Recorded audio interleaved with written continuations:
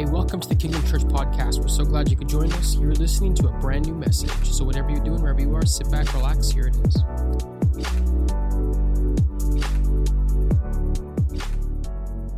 So good. Anyone excited to be together today? Come on, somebody. Hey, you guys can stand for just a second. I'm going to read a passage of scripture, and then you guys can take a seat in your comfy chairs. 1 Corinthians chapter 3, starting in verse 7 is where we are today. This is what it says. It says, "So neither the one who plants nor the one who waters is anything, but only God who makes things grow. The one who plants and the one who waters have one purpose, and they will each be rewarded according to their own labors. For we are co-workers in God's service. You are God's field, God's building. But by the grace God has given to me, I have laid a foundation as a wise builder, and someone else is building on it. But each one should build with care, for no one can lay any foundation other than the one that is already laid, which is Christ Jesus." I want to call our message today, and if you're taking notes, you can write this down in a second. I'm just a worker. I'm just a worker. I'm just a worker. Come on, let's clap our hands one more time for Jesus. You can take a seat in this place right now. Everyone doing good today? Come on, somebody. If anyone's looking for a seat, if you don't have a seat, I got 2 extra chairs right at the front row in case anyone needs, but you guys all look good. So, hey, we are in a crazy season as a church right now. Literally just kind of flying by the seat of our pants, figuring out what we're doing week in and week out. And so I was hoping last time that we gathered outside together that we'd be inside, but we're here outside again. And so 2 things. Number one, God isn't taken off guard.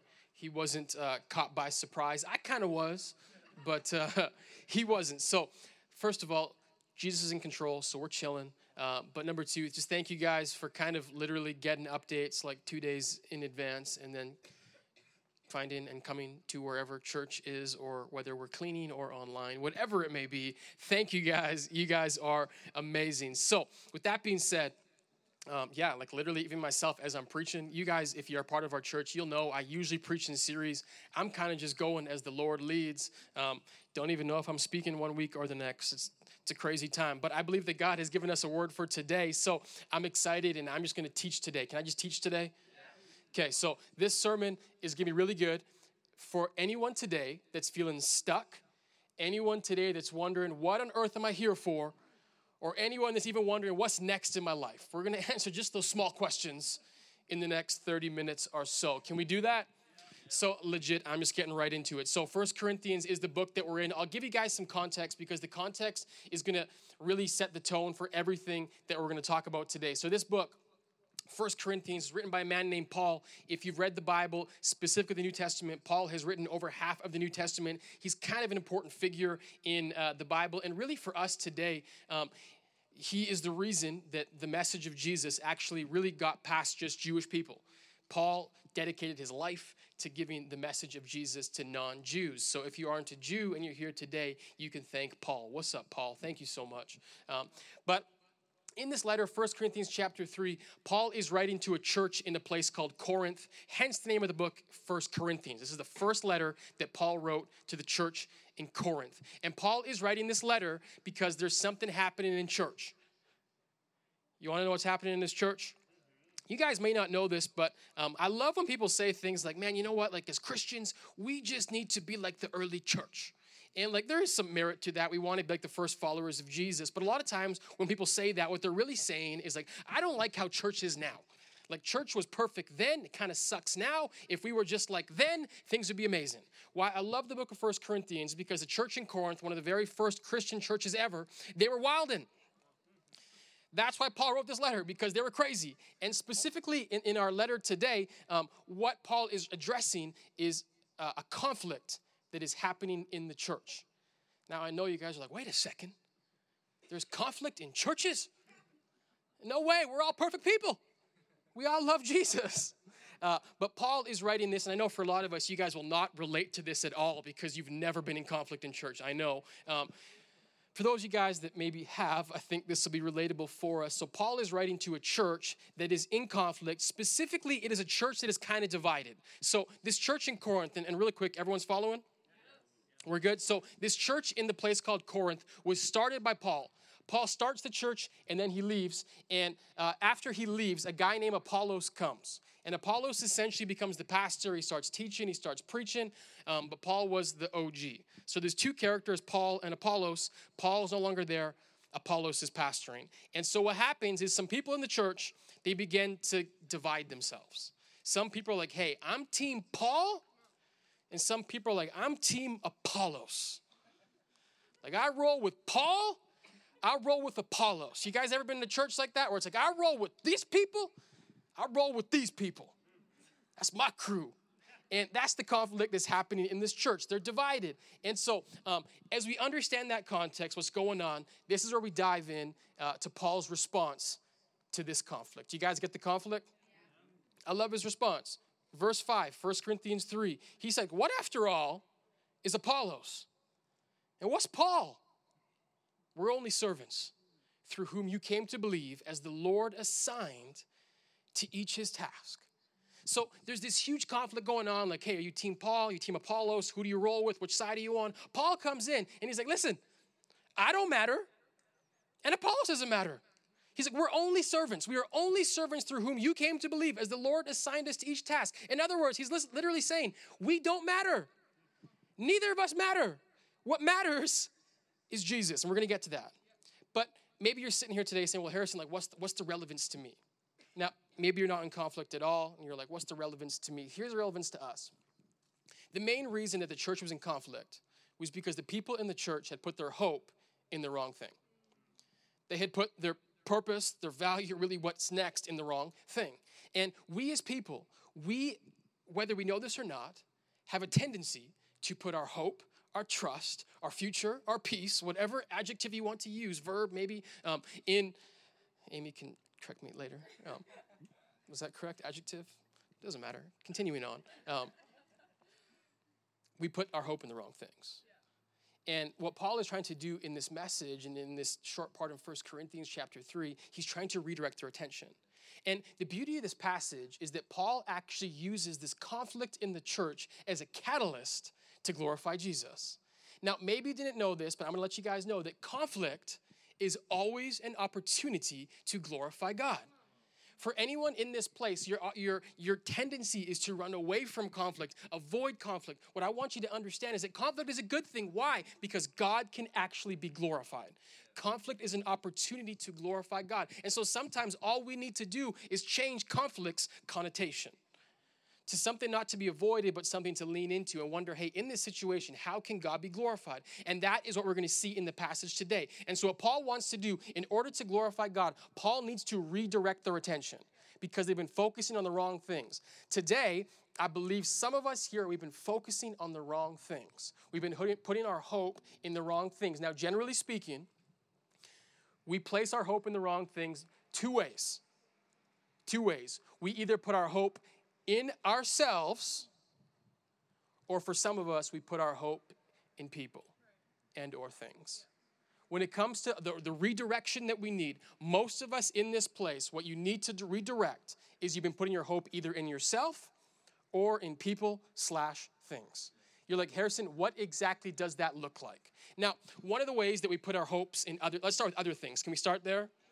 What does it look like to put my hope in other things and or the wrong things? Well, one of the reasons, or I guess one of the markers of a society that maybe doesn't follow God per se, is that it'll still bear kind of a reflection of the fact that we are made in his image. And what that means is all of us, whether we acknowledge God or not, we are designed and created to worship. We're just beings that need to worship. And so what happens, if we don't direct it towards God, we generally direct it towards things, peoples, places, so on and so forth. So one of the ways that we've seen this recently is a lot of us put our hope in the government. Right? It's like, you know what? Like if my party just stays in power, like then my life will be okay. But the reason our society sucks is because my party isn't in power. Like if we just had a liberal government forever, if we just had a conservative government, y'all know we ain't going NDP. But like if it was just one of those two, Then our lives would be better. But the issue is, and why it'll always run dry, and why it'll actually make you actually kind of angry inside is because even if it is your people, your government, they're going to let you down. Because they're not what you're looking for. You guys understand that? It's not what you're looking for. You are not looking for people on a hill in a parliament to give you hope. Because your hope comes from someone who was on a hill, come on somebody, but that hill had a cross, not a building, and he did not actually display power, but he gave up power, and he showed his love for us when he died for us. And so what happens though is that for too many of us, we put our hope in those things. Believing like, that's my issue. It's them. Now some of you guys are like, well, I don't like even care about politics, Harrison. Like that's nothing to me. Well, what's another thing that we put our hope in? How many of you guys have ever put your hope in relationships? Whether it's like romantic or whether it's friendships, but a lot of us, we put our hope in people. And we just say like, well, if I just could get like, if I could just find my person, like I just need my person, then I'll be really good. For some of us, it's like I just need like a really good friend group if I just had the right friends. But here's the issue. I want us to understand this. No relationship, no friend group can actually handle the weight of your affection. Let me explain this. Us as people, we were actually created with the capacity to give a great amount of affection, better known as worship. And so if it is not directed towards God, what I'm saying is that you'll direct it towards someone. And a lot of us do this with our spouses, our boyfriends, our girlfriends. They can't handle the weight of your affection. It's just too much. You're too much. Look at the person next to you, say, I'm too much. I'm just too much.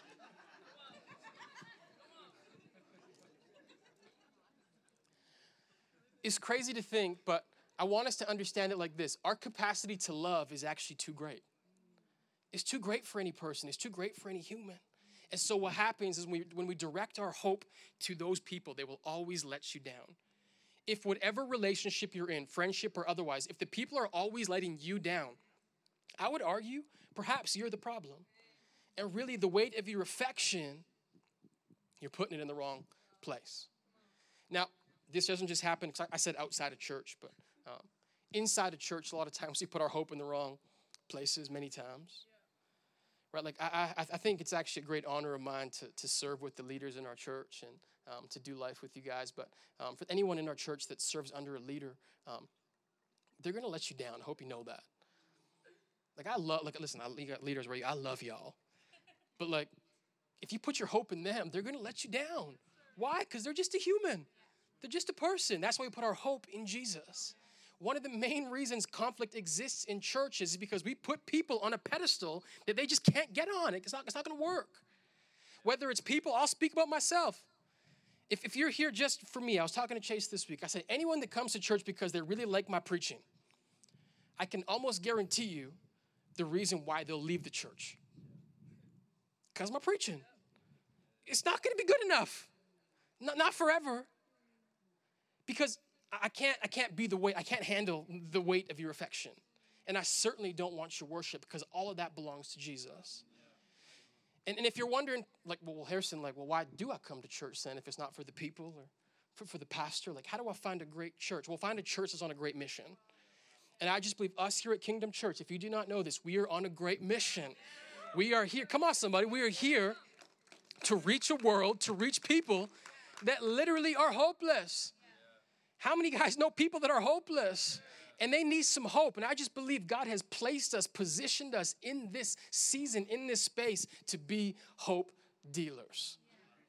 And so what happens is that we put our hope into people and things, and it always lets us down. Now, I told you there's two ways that our direction is misfocused. And the second way, because the first way is like other things, other people, but the second way is something that I think is really actually kind of culturally celebrated. And a lot of us just looking out, I can tell. I'm just joking, but a lot of us follow this line of thinking that says, like, I just got to put my hope in me. You guys know what I'm talking about? It's like, hey, listen, like, whatever you want to do in life, like, just grab life by the horns. Like, don't let anyone tell you can't do anything. Like, dig deeper. When the going gets tough, the tough gets going. Every issue in your life is your fault, so just grind at it. Now, I want you to understand something. I actually believe that as humans created in the image of God, we have unlimited potential. I would argue most of us probably don't even hit the iceberg, the tip of the iceberg when it comes to the potential that we have in our lives. However, what I want us to understand is that although we as image bearers of God, although we have great value and worth, we cannot be a hope in and of ourselves, because we will always let ourselves down. And truth be told, if you are hope, if you are your own hope, if everything you believe that you can get and achieve will come because as a result of you, what happens when life doesn't look the way you want it to look? Now, I would argue when it comes to this idea of ourselves, most of the time, what happens is that we either view ourselves one of two ways, and both are disastrous. We either view ourselves too highly or too lowly. Now, when I view myself too lowly, what does that look like? It looks like this idea of like, well, no matter where I go, I just never feel enough. No matter what job I have, I still feel unworthy. No matter how many friends I'm surrounding myself with, I just don't feel it. No matter how many likes I get on that picture I post on Instagram with the hopes that that would give me value, I still don't feel valuable. Because without Jesus, I don't really know what my value is. And for those of us that go too high, what does too high look like? Well, too high looks like arrogance. And no one really wants to be around you. And the truth is, you're not going to understand, it's not going to feel good. But if you are arrogant, if you view too highly of yourself, one of the markers is this: you'll never have deep friendships because no one around you will ever be real. Because fake people bring around fake people. And so your life will never have meaningful relationships. And even more so, what happens, as I said, is that you can do everything within your power to get where you want to go. But what happens when you get sick? What happens when something is outside of your control? You just lose hope. You lose hope. And I think the real issue right now is that for so many of us, we have no clue how valuable we are. And the truth is, like, we'll get to Jesus in a second because I'm a preacher and all that good stuff. But like outside of that, like, how do you know how valuable you are? What's the barometer? Like, is it a job? Is it a car? Is it how do I know? You guys ever watch The Price is Right? Like, I used to watch it like Bob Barker days. Some of you young folks never heard of Bob Barker, maybe. Does anyone watch it with Drew Carey? He's the new host. Anyone? Come on, somebody. Few OGs. But I don't know if the game is still on, but there used to be a game on The Price is Right, and I think the game is kind of a picture of life sometimes. But have you guys ever seen the game on The Price is Right where they have a whole bunch of, like, kind of like everyday objects, like dish soap and maybe like some towels or just a whole bunch of little things on one side, and there's a bunch of prices on the other side? And the point of the game is you have to match up the price with the item. You guys ever seen that game? And like when I used to watch the show, I don't want to watch it often, I would always think to myself, like, this is probably one of the hardest games because there's no clues, no anything. You just literally have to look at the item and figure out how valuable it is with no real barometer for anything else. And as I was thinking about that game this week, I just began to have this picture where I think this is how so many of us live our lives. Where we wake up every day and we're trying to attach a value to ourselves, but we have no barometer, we have no way to measure how valuable I actually am. And that's why I think there's a whole bunch of people that walk around not knowing their purpose, not knowing their value, not knowing what's next, not knowing why God has created them, because they're literally just guessing. And I'm here to tell you today, the bigger house will not help. A better job will not help. More kids, more friends, none of that is going to mask the issues because it's deeper. And I believe I have an answer today. Come on, somebody. I believe I have an answer today for how valuable you are and exactly what you're looking for. And Paul tells us, 1 Corinthians 3, he's like, what's Apollos? What's Paul? We're only servants through whom you came to believe. The Lord has assigned to each his task. I planted the seed, Apollos watered it, but God has been making it grow. Look at this part. Neither the one who plants nor the one who waters is anything. Only God. Only God makes it grow. You see, taking it back to the context of the passage, Paul is trying to redirect the whole church. He's like, listen, you're looking in the wrong places. Don't look outward. Don't look inward. It's not about Paul. It's not about Apollos. It's only about Jesus. He's like, look to Jesus. It's only him. It's only him. Listen, Jesus, can I tell you this, church, has set your worth. He sets your worth. You want to know how valuable you are? Romans chapter 5, verse 8. I love this verse. If you've been in church, you've heard it before. But God demonstrated his own love for us in this. While we were still sinners, Christ died for us. That's your value right there. Why did Jesus die for you? Because he loves you. Because you're worth it. You don't die for something or someone that is not valuable, someone that is not worth it. Listen, you're like, Harrison, hold on. Like, I've heard you preach that verse before. Why do you keep sharing that verse? Can I tell you something? And you guys can tell me if I'm wrong. With the majority of conversations I have with people, when it comes to the issues of their life, time and time again, it goes back to this idea of like, I do not know who I am. I don't know how valuable I am. I don't know how worth it I am. And so I'm going to keep preaching this verse till the cows come home until you believe it, that you are valuable, you are worthy. But it's twofold, because God demonstrated his love for us. That's understanding my value. But it says this, while we were still sinners. Listen, the power of this verse is twofold. God loves you, but you're a sinner. It's not going to rain. Don't worry, y'all. If it does, I'll wrap this up somehow. You're valuable, but you're a sinner. What does that mean? If I'm a sinner, it means I need a savior. You see, a lot of times we don't like to hear this other part of the verse that like I'm kind of broken, kind of messed up, so I just want to be like valuable and like child of God, but you're also a sinner. And that's something that all of us in our lives need to acknowledge. But the beauty of it is I don't have to live in that identity because I have a savior. I said I have a savior. And Jesus loved us enough that while we were in sin, Christ died for us. And if I know my value, listen to this, church, I can begin to unlock my place in the universe. Where do I belong? Who am I? What does God have for me? 1 Corinthians 3, I want us to see this again. Paul says, I planted the seed, Apollos watered it, but God is making it grow. So neither the one who plants nor the one who waters is anything, but only God who makes it grow.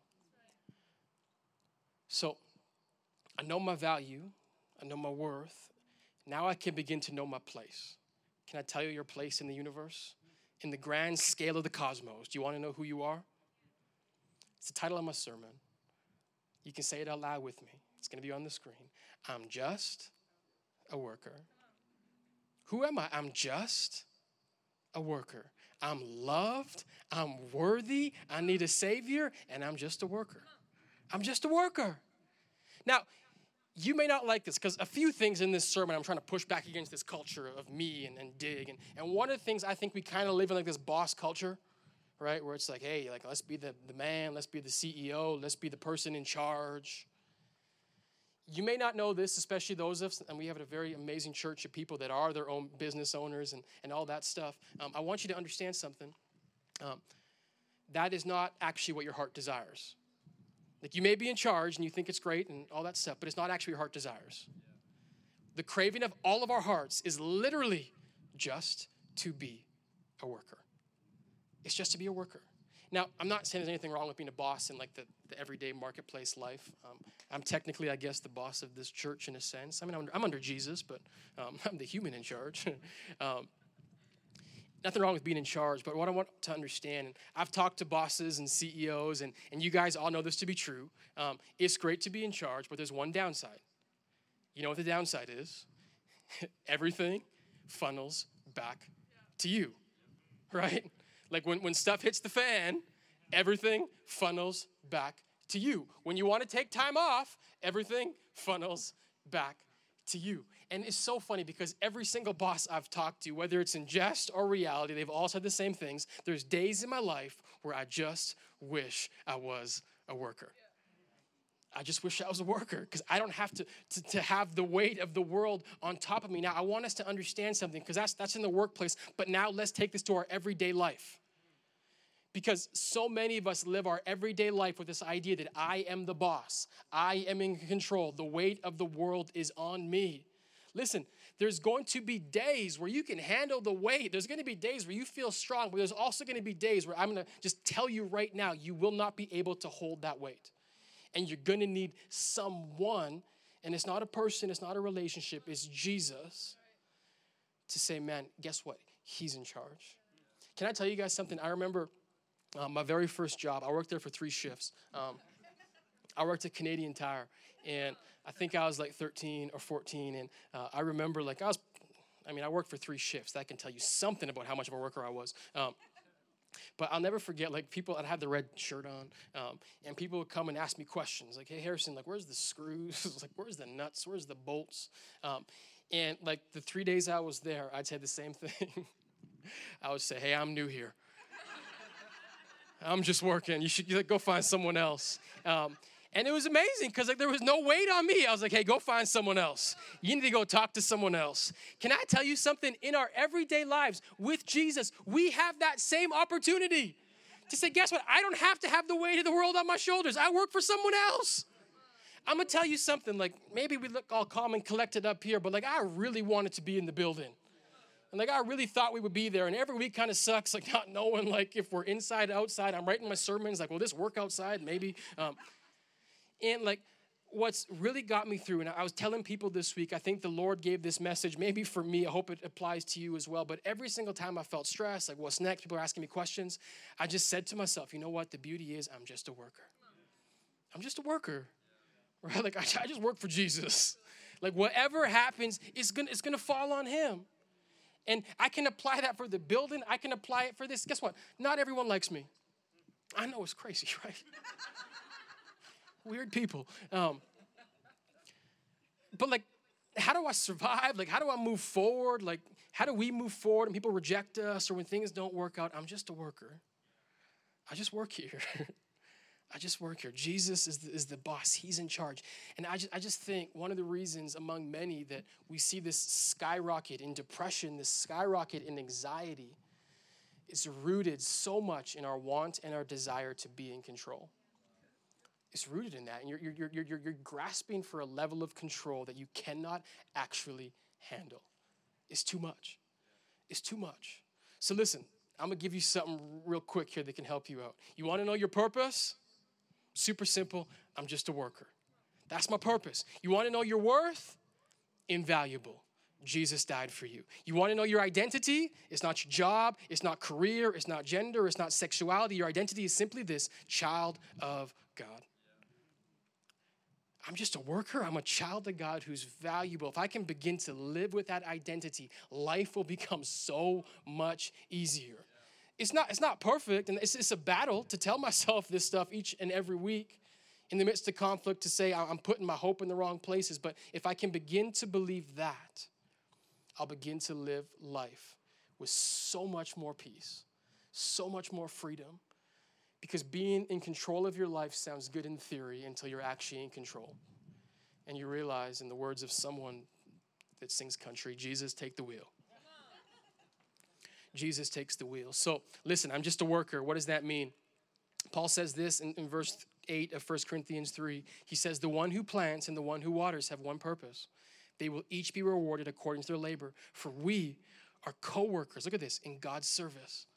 You are God's field, God's building. This is a beautiful thought. Because Paul in the verse before, he says, listen, God does everything. He makes it grow. He's the one. But then he says, we have the privilege to actually be a co-worker with God. Like, hey, who do you work with? God. Like, who do you work with? Like, come on. That's amazing. So here's the thing, and here's how I want to bring us together. If we can begin to put our lives under Jesus, listen, this means now everything I do has purpose. Everything I do has purpose. I know there are so many people here today, whoever's watching this online, assuming it works this time, is wondering to themselves, like, man, like, is this the right job for me? Like, is this where I'm supposed to be? I think I need a new career. Listen, and maybe you do need a new job sometimes.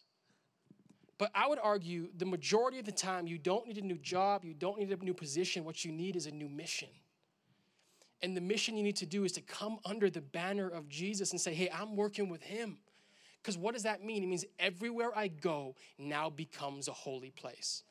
Everywhere I go now has purpose. Everywhere I go now has meaning. I'll explain it like this. I read a story this week. It was kind of interesting. It's in a book. This guy was talking about his meal every single morning on the Johan train. Every morning he'd wake up, eat a bowl of oatmeal with fruits and cinnamon. And he's like, every morning I ate that same meal, pretty bland, every single day. And it was kind of like menial, meaningless, whatever. He's like, but one day I read a book about the spice trade. And he read this whole book, did this deep dive on the long history of the spice trade and how, like, and if you guys know the story, like, I actually think that part of, like, Canada was, like, they were looking for spices, right? Thought they were in India. They came here. You guys can fact check me later. But the spice trade back in the day, like, people would literally risk their lives in order to go get spices, right? To cross the sea, to cross the ocean, all these crazy things. And so he read this book on the spice trade, and he began to see literally just the spice of cinnamon in a brand new way, realizing, like, although we get it industrial, like, there's a history behind it. It's not just this menial thing. Like, there's a deep-rooted history. There's a meaning. And so he said every single time when he eats his oatmeal now, he begins to ponder on the spice trade. And suddenly this bland bowl of oatmeal has something with purpose and meaning. And so what I'm trying to say for us is maybe your job is very menial. You're like, Harrison, I just press a button all day. What is the purpose? What is the point? What you need to do is connect it to the larger story and realize that what if God has placed you where you are intentionally? What if you are there for a reason? What if you are there to literally change someone's life? Your work, whatever you do, is cool, but here's what's even better, the people that you work with. Like, that's your mission right there. Doesn't matter what the job is. Like, there's people.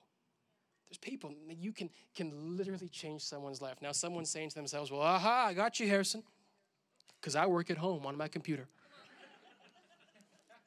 Not a coworker in sight. I haven't talked to someone since 2019.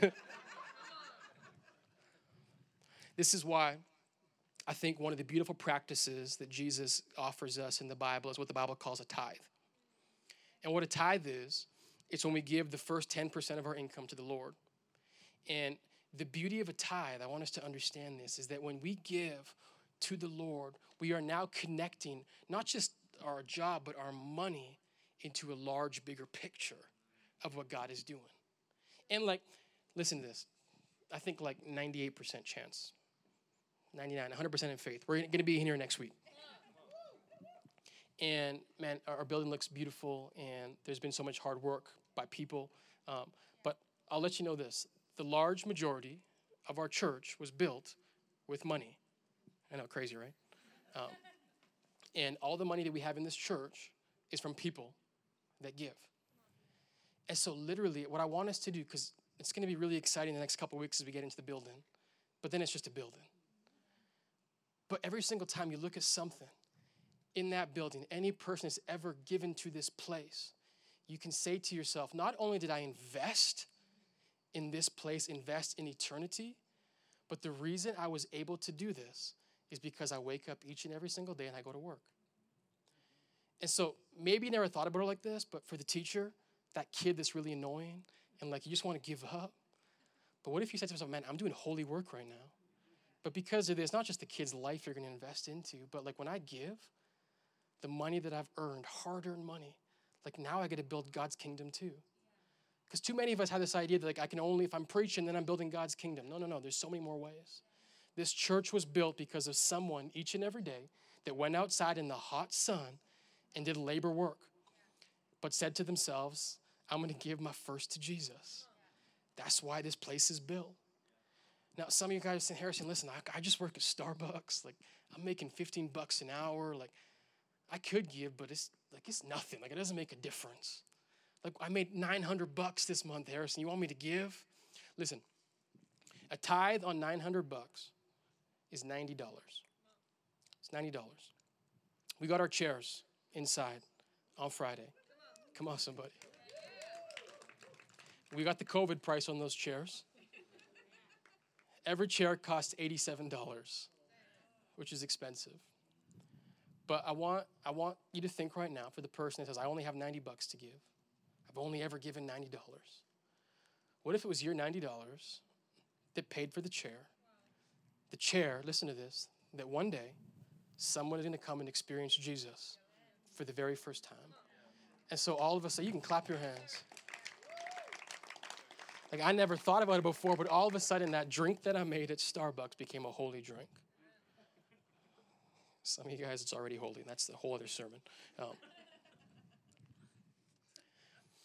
But here's the beauty. I'm going to close on this.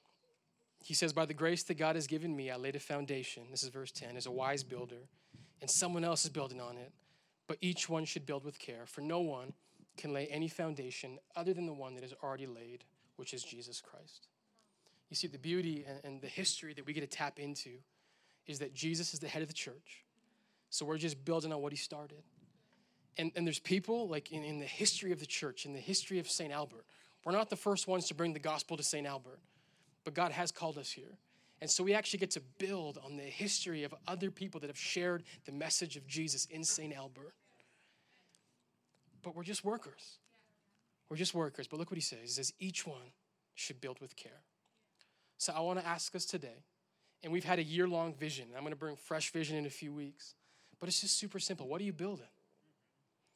Come on, what are you building? Because today, and maybe you've been building, your company, maybe you've been building your family, your friendships, your whatever it is. And those things are good, but the Bible says, and if you keep reading, actually in 1 Corinthians, I don't have it, but Paul continues and he says, one day, he says, everything that you've ever done is going to be tested by fire. And what that means is that, imagine everything one day you have burns. What's left? What's left? And all that will ever be left is the impact that we left on people, the impact that we've left on our community, and really, more than anything, is the eternal hope that we can offer people through Christ Jesus. And so today, can we just stand for a second, church? Let's close up all together. Today, two things. I just want to say, number one, if you've been putting your hope in the wrong thing, today is the day to direct it to Jesus. It's not going to be found in people. It's not going to be found in things. It's only going to be found in Jesus. And I just believe as we are continuing to be on the cusp of a new season for our church, God has something for you. God has something for you. And so if you've never made the decision to put your hope in Jesus, to put your trust in him, I want to encourage you. Today is the day. Outside, right here, today is the day. And for everyone else that's already made that decision, I want you to ask, how can I keep on building? God, what's the next thing you're calling me to build? Maybe for some of us, it is that financial step. Like I've never taken that step or I've never given before. Today's the day. For some of us, it's volunteering, right? You've used money as a way to say, I have money, here it is, but I don't really have time. Maybe for you, it's time to say, hey, I'm going to join the team. I'm going to start to serve. I'm going to give a little bit of myself. Whatever that is, God is calling us to build today because we're just workers. We're just workers. So every head bowed, every eye closed. I would just love to pray for us. So God, I just thank you so much for this time today, God, for this parking lot that we can meet in and for this building behind us, Jesus. I just pray that our hope is firmly built in you, God. And I just thank you for identity, which is found in you. And I just thank you for just this next season, God. It's unknown to us, but fully known to you. And so we put it in your hands. We trust you. We love you. And God, we're just excited that we get to work alongside you and what you're doing in this place. We love you, Jesus. We pray in your mighty, holy name. Amen. Amen. Come on, let's clap our hands. Hey, thank you so much for taking the time to listen to that message. We hope that you were encouraged and inspired. If you made a decision to follow Jesus or you want to find out more about our church, why don't you head over to kingdomchurch.ca? We would love to get in contact with you. Until next time, take care.